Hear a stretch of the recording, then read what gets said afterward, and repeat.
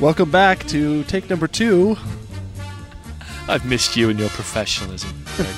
I really make it. I try to make everything top notch like this, and so, my God. Well, here we are in the backyard of Ross Fletcher's house, Daddy Daycare. Got banners flying above us. What do you call those, flags or something like that? I guess it's bunting. Bunting. Can you hear the bunting? That is what Cattell Marte does when he's trying to get on first. Yeah. Or when you're decorating a British person's house. With ladybugs and lizards.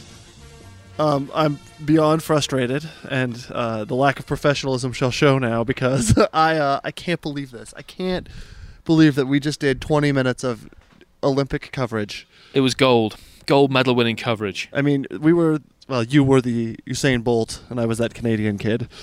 I'll give myself silver medal coverage until that happened. God, just remember to press record next time. I mean, how hard can it be? I thought I had it going. Well, good to see you. It's been over a month. Yeah, and I let my beard grow in honor of you being gone. Some things that we've touched on, but I'll retouch on here. Some things went surprisingly well while you were gone. Summer showed up. Yeah, that was nice. Sounders had an awesome run of victories until so I'm told. You got back and saw Portland just beat the piss out of the Sounders squad in Portland. Yeah, that wasn't nice. And yeah, I'm a month closer to getting married. That's also pretty interesting. Amazing. Yeah, it's amazing that someone's going to tolerate all this professionalism. Well, you have one of those, the Revenant style beards, so I'm just wondering whether it's going to stay or go for the wedding. I believe that we're going to trim it. I was going to try and think of something snarky. I'm out of snark right now and just full of furious anger. I like this we thing, so it's basically your other half is going to decide that, isn't she? Yeah, she's very reasonable. One thing I'm not to have, hello, pretty Lori. The one thing I'm not to have is a cleanly shaven face because it makes me look like I'm 14 years old, and so. Normally I would keep my hair a little more cropped as well, but I've just let myself go knowing that the wedding's coming. That's it. I know exactly what you're doing. Basically, you're going as scruffy and as unshaven as possible, and your lovely wife-to-be Laurie will be thinking, am I doing the right thing? And then when she sees you on your wedding day, all scrubbed up to within an inch of your life, she'll think, this is the best decision I ever made. Great psychology, my friend. Smart move, everybody. Never mind all the money that we have invested in it. It's the beard that's doing it. Yeah, so I'll be cleaning up, as they say, and then who knows after that? I could go full on Leonardo DiCaprio again and go. Never have to change your underpants because you've obviously done the deed and got married. So what's she going to do then? You hear that, Lori? Locked her in for good. That's what you have to look forward to. So, well, you made a 28-hour journey back from Brazil, and you made it safely. I was going to invite you to go to the Mariners Day baseball game the day after you got back. I figured probably a reach, though, because, well, your wife hadn't seen you for a month. Your kid probably doesn't know who you are anymore. Maybe getting you out the day you get back is a little selfish of me. So, well, you could have at least made the call. Well, put the dilemma in my mind. At least I invited Cool Keith, so that's pretty cool. That's fair enough. And we went down to the stadium, and the Mariners have had some trouble with the day games getting people in on time. And for the second time in a row, I got there about 12:30 or so, and the lines were 400 or 500 people long. What time did it start? 12:40. And you'd think that for the first pitch, they'd be able to cycle people in faster. I don't know what the problem is. That's fine. It's a thing. But I was like, I'm not about to wait in this line for 45 minutes, and my buddy was running a little late, so we stopped at the bar, had a couple beers. Before you know it, it was the 6th inning, and it was like, well, those tickets just went to waste. So, sounds like I didn't miss much. Privilege, everybody. That's I can just waste $21 on a baseball ticket times 2. So there we go. Anyway, I think it's September 21st. Put it on your calendar. I got tickets for a day game. Ooh, there we go. So there you have it. I think I'll be around. You were telling me about how I'm so hungry, and we had to talk about food for like 10 minutes, so let's do the abbreviated version, please. I'm really curious about what Rio de Janeiro was like in terms of all they showed on TV. Some coverage was like, look how incredible this place is. And then the internet was like, look at all the poor people. They're like, the Olympics are ruining a community. And it's like, you have to navigate between those two things because of the competitors that are there that have put that largely don't make a lot of money themselves that are putting their all into being able to compete at weird things like archery or whatever, something that we normally don't care about but once every 4 years. And so I wonder what your take of Rio was from seeing both sides of it. It was so interesting, and Rio or Rio, as the locals called it, the R is an H there, and I had a Portuguese-speaking assistant called Roberta, who is Roberta. How do you say Janeiro? Yeah, de Janeiro. The J is a hard J. Think Jose Mourinho. Jose, and then the R in Ho. So Ronaldinho, one of the world's greatest players of his time, is actually Ronaldinho. Oh, cool. In Portuguese. Why? This is what I don't ever understand. Germany is just some dumbass name that we came up with in English when it's Deutschland. And why don't we just call the thing Deutschland? It's not like we don't have the letters for it or the ability to pronounce it. We have the letters. Yeah. I get like when there's like other cultures where we don't speak, like Chinese, I can't pronounce their words correctly because they have a certain glottal sound to it that makes it happen. But I could say Deutschland, and I'm sure I sound like some dumb American saying Deutschland, but how did you say Ronaldinho? Yeah, so Ronaldinho. It is Ronaldinho. Ronaldinho. Yeah, just not too hard, is it? Yeah, not too hard. And if we have to write it phonetically, then another letdown of the English language. And we're already butchering it. Your people. Hey, easy. Okay, hey. So I'm sorry, I digress. But Rio, fascinating city of contrasts, and I was very fortunate to spend just over a month there, living in a new hotel in a brand new shopping mall in the north zone of the city, which actually is the underprivileged. It was the deprived part of the city. The south zone is Copacabana, the famous beach, Ipanema. I think I saw some pictures where the Christ the Redeemer statue is. Did you make it up there? Looking over people. No, I didn't get time, but again, luckily, I've been there three and a half years ago that's right. and seen it. So in the south zone, it's all the posh stuff. In the north zone, it's basically crammed people into favelas, which are the low opportunity, sometimes high crime neighborhoods. Shanty towns is what we would generically call them. I guess so. Yeah, it's difficult to exactly define them, but very tightly packed. I wouldn't even call them houses. Units, sometimes not even bricks and mortar, with windows, corrugated roofs, narrow streets where you couldn't drive a car up. One of the favelas near us, Complex de Alemão, is huge and has serious issues. But the only way to get around this sprawling favela is not by car, but by cable car. They'd installed a cable car because Rio is built on several hills. It's a glorious city from a geographical point of view. And so they have this gigantic gleaming cable car which runs people from point to point within the favela. But don't get the wrong idea. I mean, favelas typically are places people want to get out of. Okay, they're strong communities in certain senses, but there's big issues of poverty and crime. And so we lived in the North Zone. And sadly, you couldn't walk outside, really, of the hotel complex with the mall, because on one side was a giant freeway, and on the other side are favelas. And as a globe trotter, I'm always interested in learning other cultures, but we were advised it's just not worth going into these areas. And there was a sad story of, because 85,000 police and military were brought in to provide security for the games, they inevitably brought a lot of people from outside of Rio to come in and work in security. And a police officer from, I think, the north of the country was driving a police car, took the wrong turning, went into a favela, and was instantly shot dead. Oh my God. Because people thought, this is a police officer coming in here. They don't do that normally. This is our turf. Off you go. So, you have that end of things, and then you have the beaches down in the south zone, which are truly world-class, stunning natural phenomena, with mountains rising either side of these curved sandy beaches of Ipanema and Copacabana. So a real city of contrast. You can live the high life, and you also see in what is a city of 16 million people some pretty desperate humans just trying to make a better go of it for themselves. Did you get a chance to, probably not, but did you get any sense of the people of Rio, of what they thought of the Olympics? Again, yes and no, because we were in pretty much a bubble.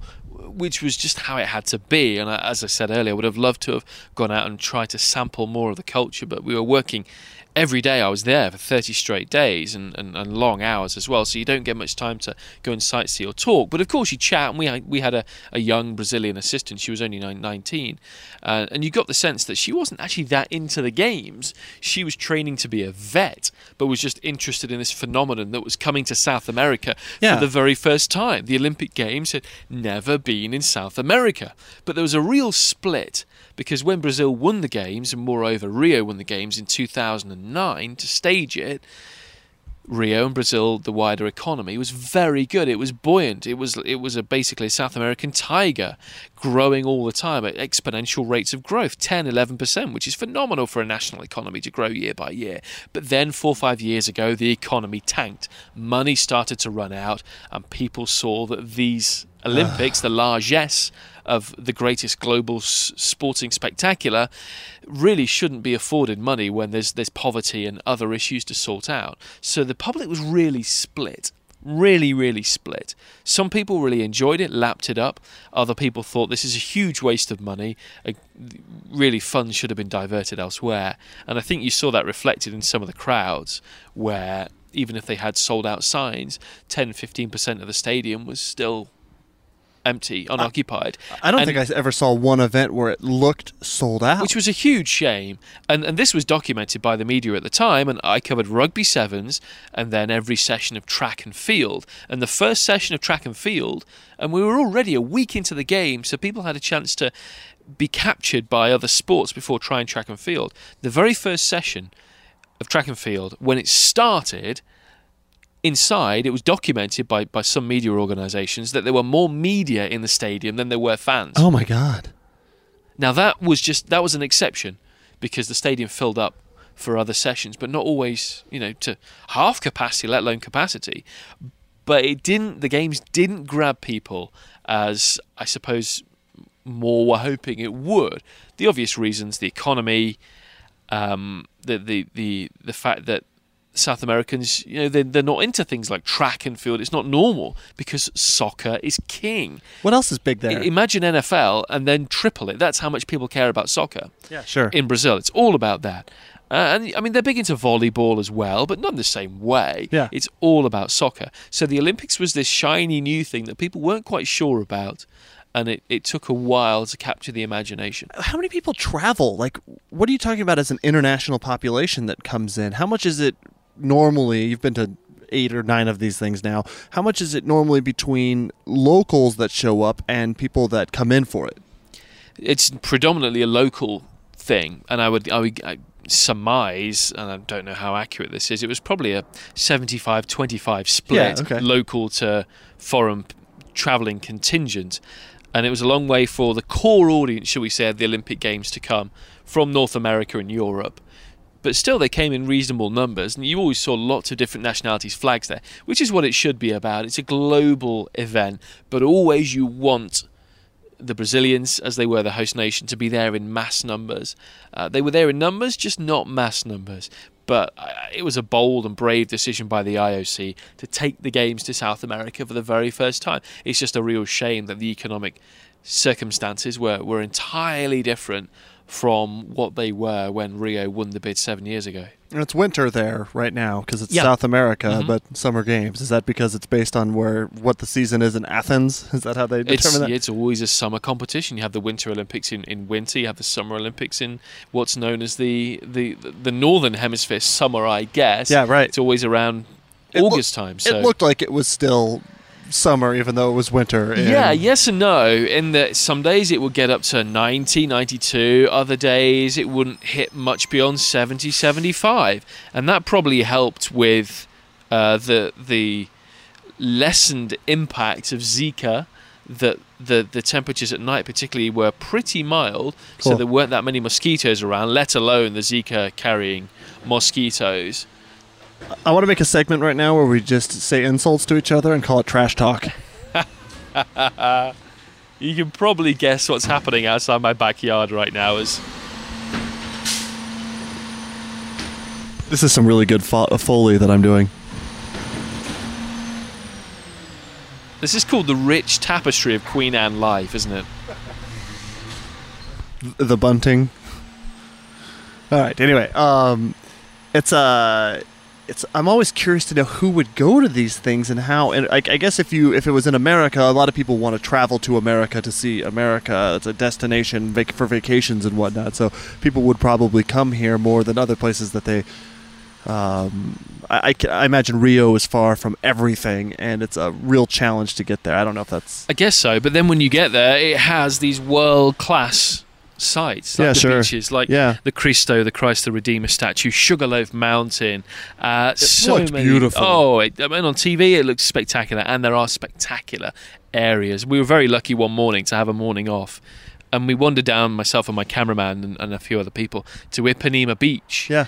Where loads of people are hanging out, and it runs into Copacabana Beach. But where they meet, there's a Fort Copacabana, and a rocky outcrop which divides the two beaches. Oh. And we sat on this rocky outcrop, looking right the way down Ipanema Beach to the mountains and the favelas that bank beyond it, rising steeply away in the hills. And in the foreground, there's a big swell where surfers just go out and do their thing. Oh, cool. And it was, you grab a beer, sit on the rocks, watch it happen. And we managed to do this at sunset one night as well. And you just sit there and think, this is an amazing place. Amazing place. What's a beer cost you there? Well, not a huge amount. They have a beer called Skoll, which always tickled us as Brits, me and my British friends there, because we had Skoll beer as a staple in the 1980s. Spell that. Which was kind of the drunkard's beer. Skol. Okay. And they have it in full effect there in Rio, which was quite amusing. So any Brits listening to this will totally empathise with how we were just taken aback by drinking Skoll on Copacabana Beach. But it was all about caipirinhas, which is their drink of choice. It's their cocktail of choice. Cachaça, dump loads of sugar, and then about cachaça? 6. It's a form of like liqueur. It's it's a little bit like sambuca maybe, just not quite, but and then 6 freshly squeezed limes muddled up with ice, and it's really really nice, especially on a beach. At yeah, sunset. it was. Yeah, they know how boy. to party over there. So, and they know how to eat sushi. Oh my God, this is fascinating. The idea that.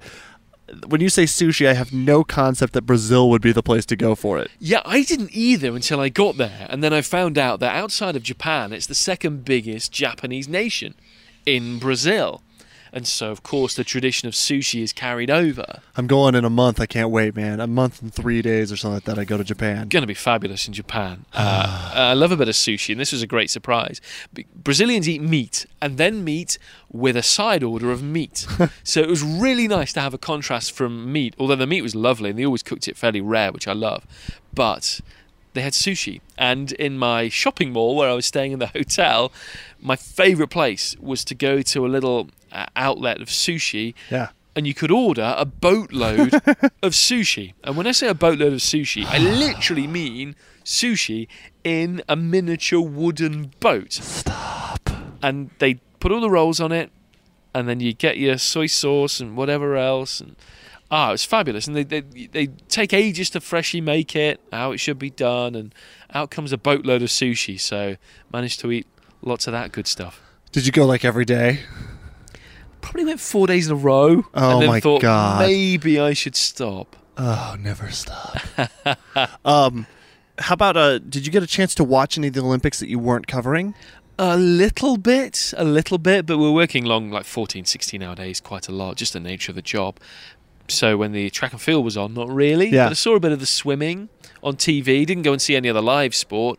So my two sports, I was lucky enough. I saw so much because I was doing track and field every morning and Sure. night session, and 6 days of rugby sevens, brand new Olympic sport, which is like NFL on steroids. Yeah, it was such a captivating sport. So imagine an NFL-sized field, but with 7 players aside. So oceans of open space. And unlike the NFL, where you have to throw the ball forwards, you have to keep the ball alive and throw it backwards.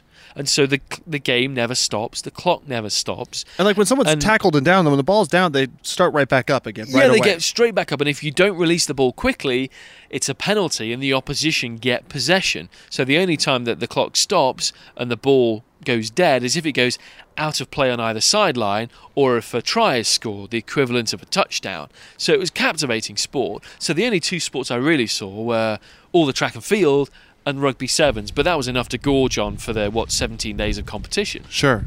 Some stuff that I saw that I like the stuff that is like the swimming's fun and the track is fun. I like the field stuff of the track and field. I love watching the javelin and the pole vault and the hammer toss or hammer throw or whatever they call it. I like those ones because it's like these people, their life revolves around something that like no one gives a crap about, and so like to be able to like throw a stick really far often or like once every, I know they compete internationally all the time, but to get attention for it once every 4 years, that's so much pressure for the, everyone loves soccer. Everyone wanted to see Neymar go home with the gold, obviously, the Brazilian star or whatever, but no one knows the first person that throws a javelin.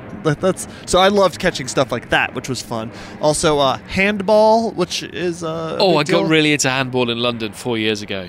It's terrific. So I watched one match and it was real boring, but it was. Really? I could see the potential for it being great. It's fast paced. It's brilliant. Yeah. So you're telling me you didn't enjoy watching Usain Bolt? So that's actually where I'm going. Actually, is that. You saw all the exciting swimming, and then the women's gymnastics team I did not watch enough of, but that was such a great story. And there's, as in terms of athletes, they're bananas, the amount of skills that they have. Get out of here, B. But then towards the end of the games, I knew that I would hopefully be able to catch you on TV via a side shot from someone else's camera, hopefully of you picking your nose or something, as you have previously described to me as the goal to not do. But I never got to see you interviewing anybody or anything like that, except for when other people posted it, that they had found it, because NBC didn't show any of your organization. Yeah, so I was working for effectively the world feed. Yeah. So my interviews went to every TV broadcaster around the world. They either used them or they didn't. NBC sends 2,500 of its own staff to cover the games on behalf of America. So they don't need me. So a lot of the countries that use my stuff is where they haven't been able to send a reporter. So I was by the track and field finish line, maybe 30 feet behind the finish line, at track level, incredibly privileged position. And as soon as the athletes finished their race or their lap of honour, if they won a medal, they'd have to be funneled through our interview zone, where basically it's just rows and rows of TV reporters. How many? Then radio reporters, probably 50 TV reporters. Oh my God. And then 15 radio reporters. Ooh. And then the athlete goes down into the bowels of a stadium, and there's again loads of newspaper and digital reporters all wanting to get a slice of the action. What happens if the athlete that won doesn't speak the language of the reporter? Like, you're the first one there. Do they have someone else that speaks? Well, yeah, you have to organise translators, and they have language services there, so you think ahead. But even then, the athletes sometimes didn't want to stop. Because you sort of know going into it who's the favorite and stuff, so you would be able to prepare if a guy that doesn't speak any English is favored. But if there's an interesting story, then you really want to be prepared, and sometimes you're not prepared because you don't see the story until it happens. And one of them, for me, one of my favourite stories, because we wanted the Brazilian athletes to do well. Yeah. And as I mentioned earlier, they don't really have a pedigree in track and field. But there was a Brazilian 110-metre hurdler, and I can't quite remember his name right now. But wore sunglasses, like a big dude, a big, strong, strapping guy, and it was wet. The one night it rained in the track and field stadium, it poured for about half an hour, and they let the 110 hurdles continue during this downpour for a while. And this Brazilian guy was hurdling, and he wasn't going to qualify for the final until at the very end he dives over the finishing line. Yeah. He dives over. You think, what on earth is this guy doing?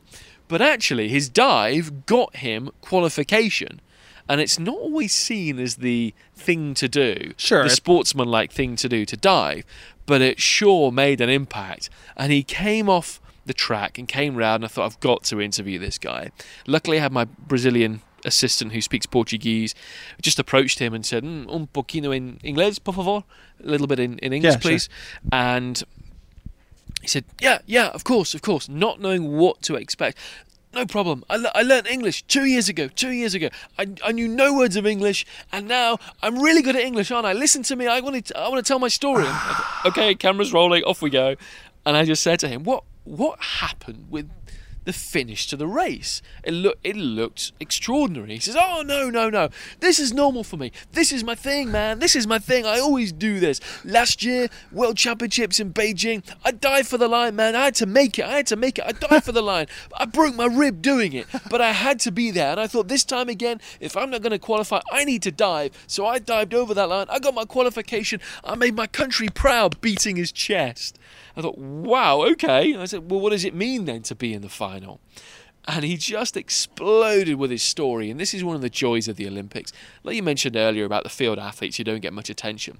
90% of athletes go unnoticed most of their careers. Absolutely. This is their moment to shine, so they are very willing to tell their story. And he just poured out with emotion his story of being in Brazil and, I didn't have the chance here, so I decided one day I'm going to do whatever I can to be at the Olympics. So, sold my house, I sold my car, I left my family, and I flew to San Diego. And I went to America, and I didn't know a word of English, and I went and learned English, and I trained as hard as I could to be here, and now I've made it this far. And he was just fantastic. And then that's the best. he ran off, bounded off, happy as you could be. And me and my cameraman just looked at each other and just started laughing in kind of a really happy, joyous way. Yeah. Just because you didn't know what had hit you at that moment. This ball of energy who was wonderful. so happy to have achieved what he just had. And for me, that's so much of what the Olympic Games are about. That spirit that people show, the sacrifices they make to get where they want to get. And so it's lovely when something like that pans out. Now, a final thought. I'm going to make you pick because it's not fair because I know that each has their advantages and disadvantages, but your favorite between the Winter and Summer Olympics? Ooh, tough one. As you say, there are great points to both.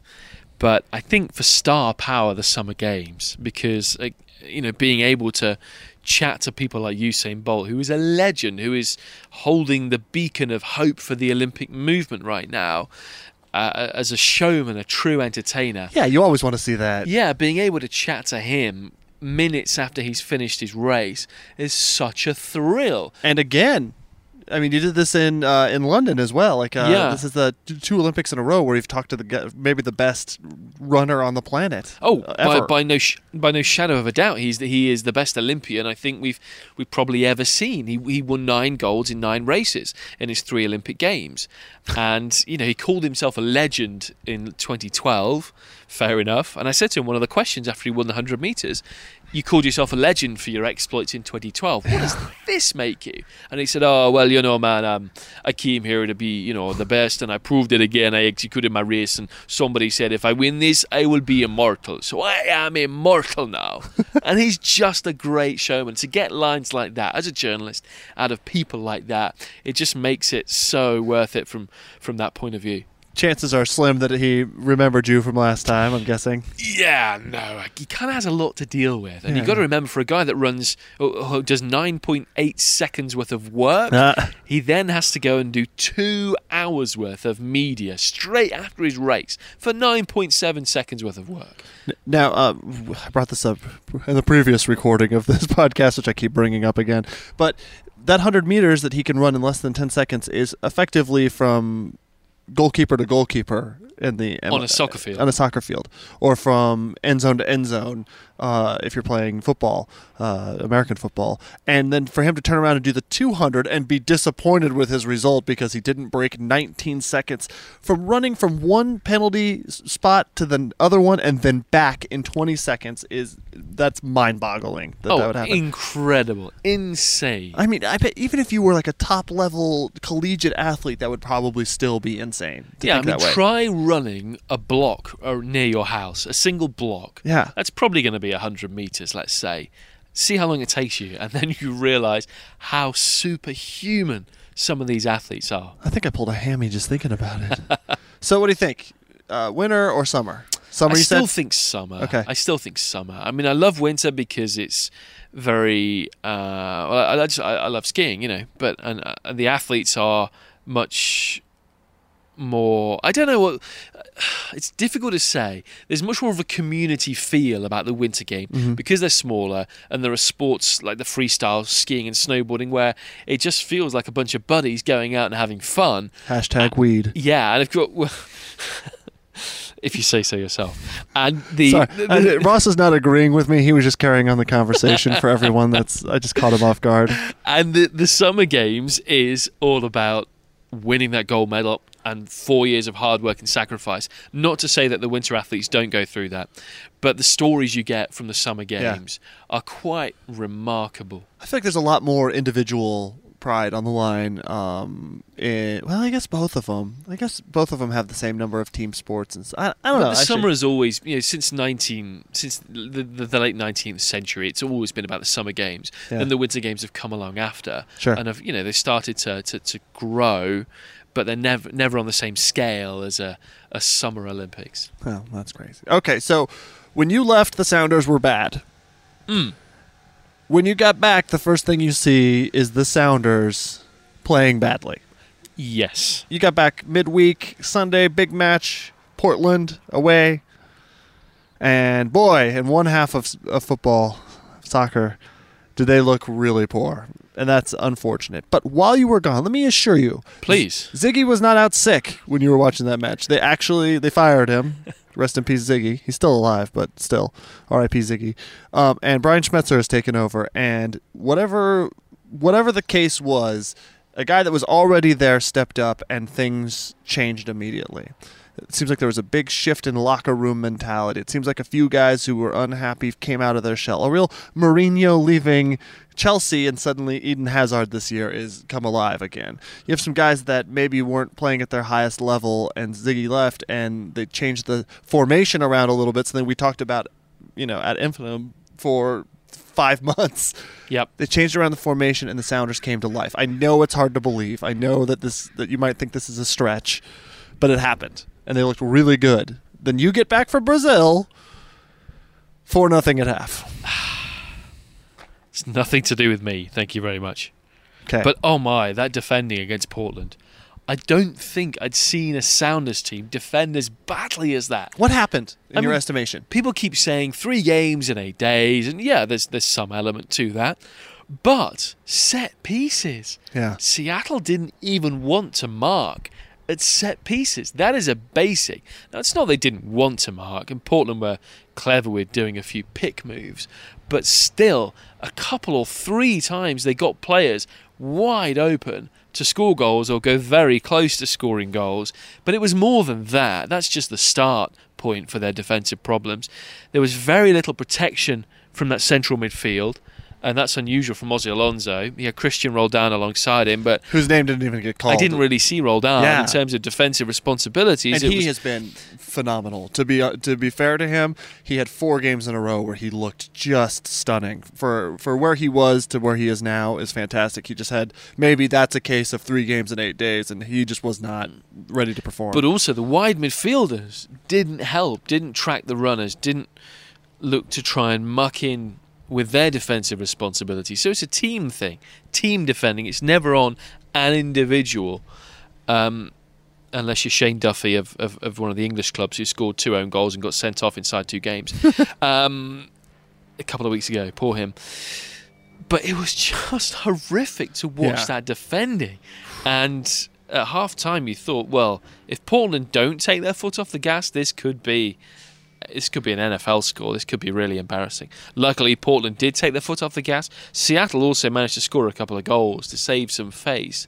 But how can they defend like that against their greatest rivals? Particularly, as you say, coming off what had been a really good run of form, where people were thinking, actually, this whole fanciful idea of the playoffs might not be so fanciful after all.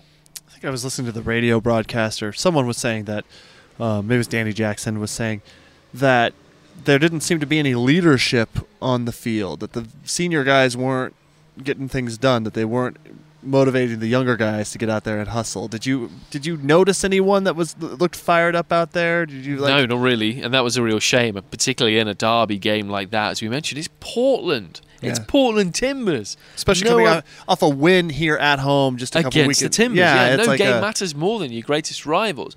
But you've got to remember in that dynamic, the starting 11 doesn't have that many forceful personalities. Yeah. You got Brad Evans, who's a highly intelligent guy, very good team player, but he's not a shouter and a screamer per se. Chad Marshall alongside him, again, another player like Ozzy Alonso, who very much leads by example, but doesn't lead vocally. You look to people to lead vocally. Clint Dempsey off the field, and we wish him well with his health issues, and we still don't quite know what's going on with that, but we're all thinking of him and hoping that they can get that rectified. Nicolas Ladero comes in, there's the language barrier. Will he be a leader in that vocal term? And you're running out of players even by Stefan then. Fry, who's like a quiet dude who's like... Stefan Fry as well. You see him screaming his head off sometimes, but still. And it's not to say that people who shout and scream are going to be better players and will have a huge effect on how a team performs. Yeah, but when you're down... But you need those characters in the locker room and out there to organise, to cajole, to get things going again. And as you saw, it took until half-time when the coach, Schmetzer, could have some words with the players for things to change. So down the stretch, you're worrying and thinking, well, where are those characters that are going to pull them through?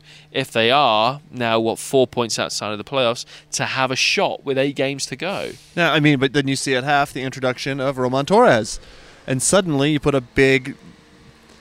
It's not fair, but a big, young, vibrant presence in the center back pairing there, and things change a little bit. He brings something a little bit different than Brad Evans would to that same position. Yeah, he's been out a long time. He's been out nearly a year, Roman Torres. Yeah. And he's got an international call-up with Panama, Great. having just played 45 minutes in a year. So we'll see whether he gets used. Maybe a blessing in disguise for the Sounders, because he could get match fitness playing for his national team. You just hope that he doesn't get overworked there. But he is a big hulking presence. We'll see what kind of form he can recapture. It's still a bunch of ifs, but he was brought in with a very good reputation before he did his ACL. Some players come back fine from ACLs. Other players, like my former club Derby, a player called Craig Forsyth, just came back a left back from an ACL. 2 games into the new season, he did the same ACL again. So you never can exactly tell. By the way, Trash Truck Wars are back. Talking trash with Ross and Greg. I think they know we're recording something, so they're deliberately emptying the same bin that they emptied half an hour ago. Some great Foley work lovely today. Background. So, yeah, we wish Roman Torres the best. I mean, it's going to be a fascinating 8 games, isn't it, to see whether the Sounders can pull this season out of the fire. I want to work on assumption here, which is dangerous, but Roman Torres comes out and starts playing full 90 here in 2 weeks when the Sounders are back, 2 weekends. Let's say he's good to start. What are you going to do with your defense if that guy's available to play a full 90? What do you do as Coach Ross? I think the assumption is always that Brad Evans moves, that Chad Marshall and Roman Torres will be your centre-backs. And where do you put Brad Evans? Do you put him at right back? I will say, I don't know the guy, so I'm not trying to be mean or anything here. It'll sound it maybe, but I did not think that Tyrone Mears looked like he gave a crap out there playing the other day. It looked like he was like at some point just kind of switched off a little bit, and you saw it. He got subbed out. He didn't have a good game, and that will that's my theory. You put pressure on players, and no player, no matter what their reputation, should ever be guaranteed a spot. Right. On the long and successful career Tyrone Mears has had, then you think, well, he's a lock for a first-team spot with the Sounders in Major League Soccer. But not necessarily. So Brad Evans, who, to all intents and purposes, once Roman Torres gets back, will be fighting for that centre-back spot, will probably have to move, not necessarily moving into central midfield. Ladero is now in there. Does Evans take the Roldan spot alongside Ozzy Alonso? Does he go to right back? Does he even go to left back, where Jovan Jones has not had a good year? All sorts of questions. I always want Brad Evans to play right in the... He's not a fiery enough guy, but I want him to play right in front of the central defense, so that way he can still have that role and drop back when someone bombs up the sides. But at the same time, you've already got Alonso, you've got Freeberg, who has really come on as that defensive midfielder, and then Roldan. So you have like a pretty good trio of 3 guys for 2 spots already. So the Evans debacle, that's really tough for me because he's a great player, great mind.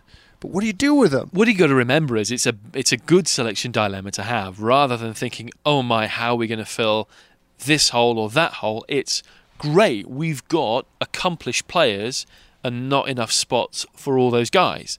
That's the job of the head coach. That's why he gets paid the big bucks. I wonder if Schmetzer's getting paid the big bucks or if he's getting the interim bucks right now. And so it's a question for the front office, I suppose, that they won't answer. Anyway, so we have an international break. Some players off running around. I imagine Lodero's going to go. Running around, yeah, just doing a fanciful thing in their home nation, yeah. Yeah, just that Just thing. kind of international soccer. It's no big deal. Does Lodero get the call up? I haven't looked at that yet. I got to check that out. I'm sure he did. And Torres and there's I'm sure several more that are out doing that. Jordan Morris as well with the US national team.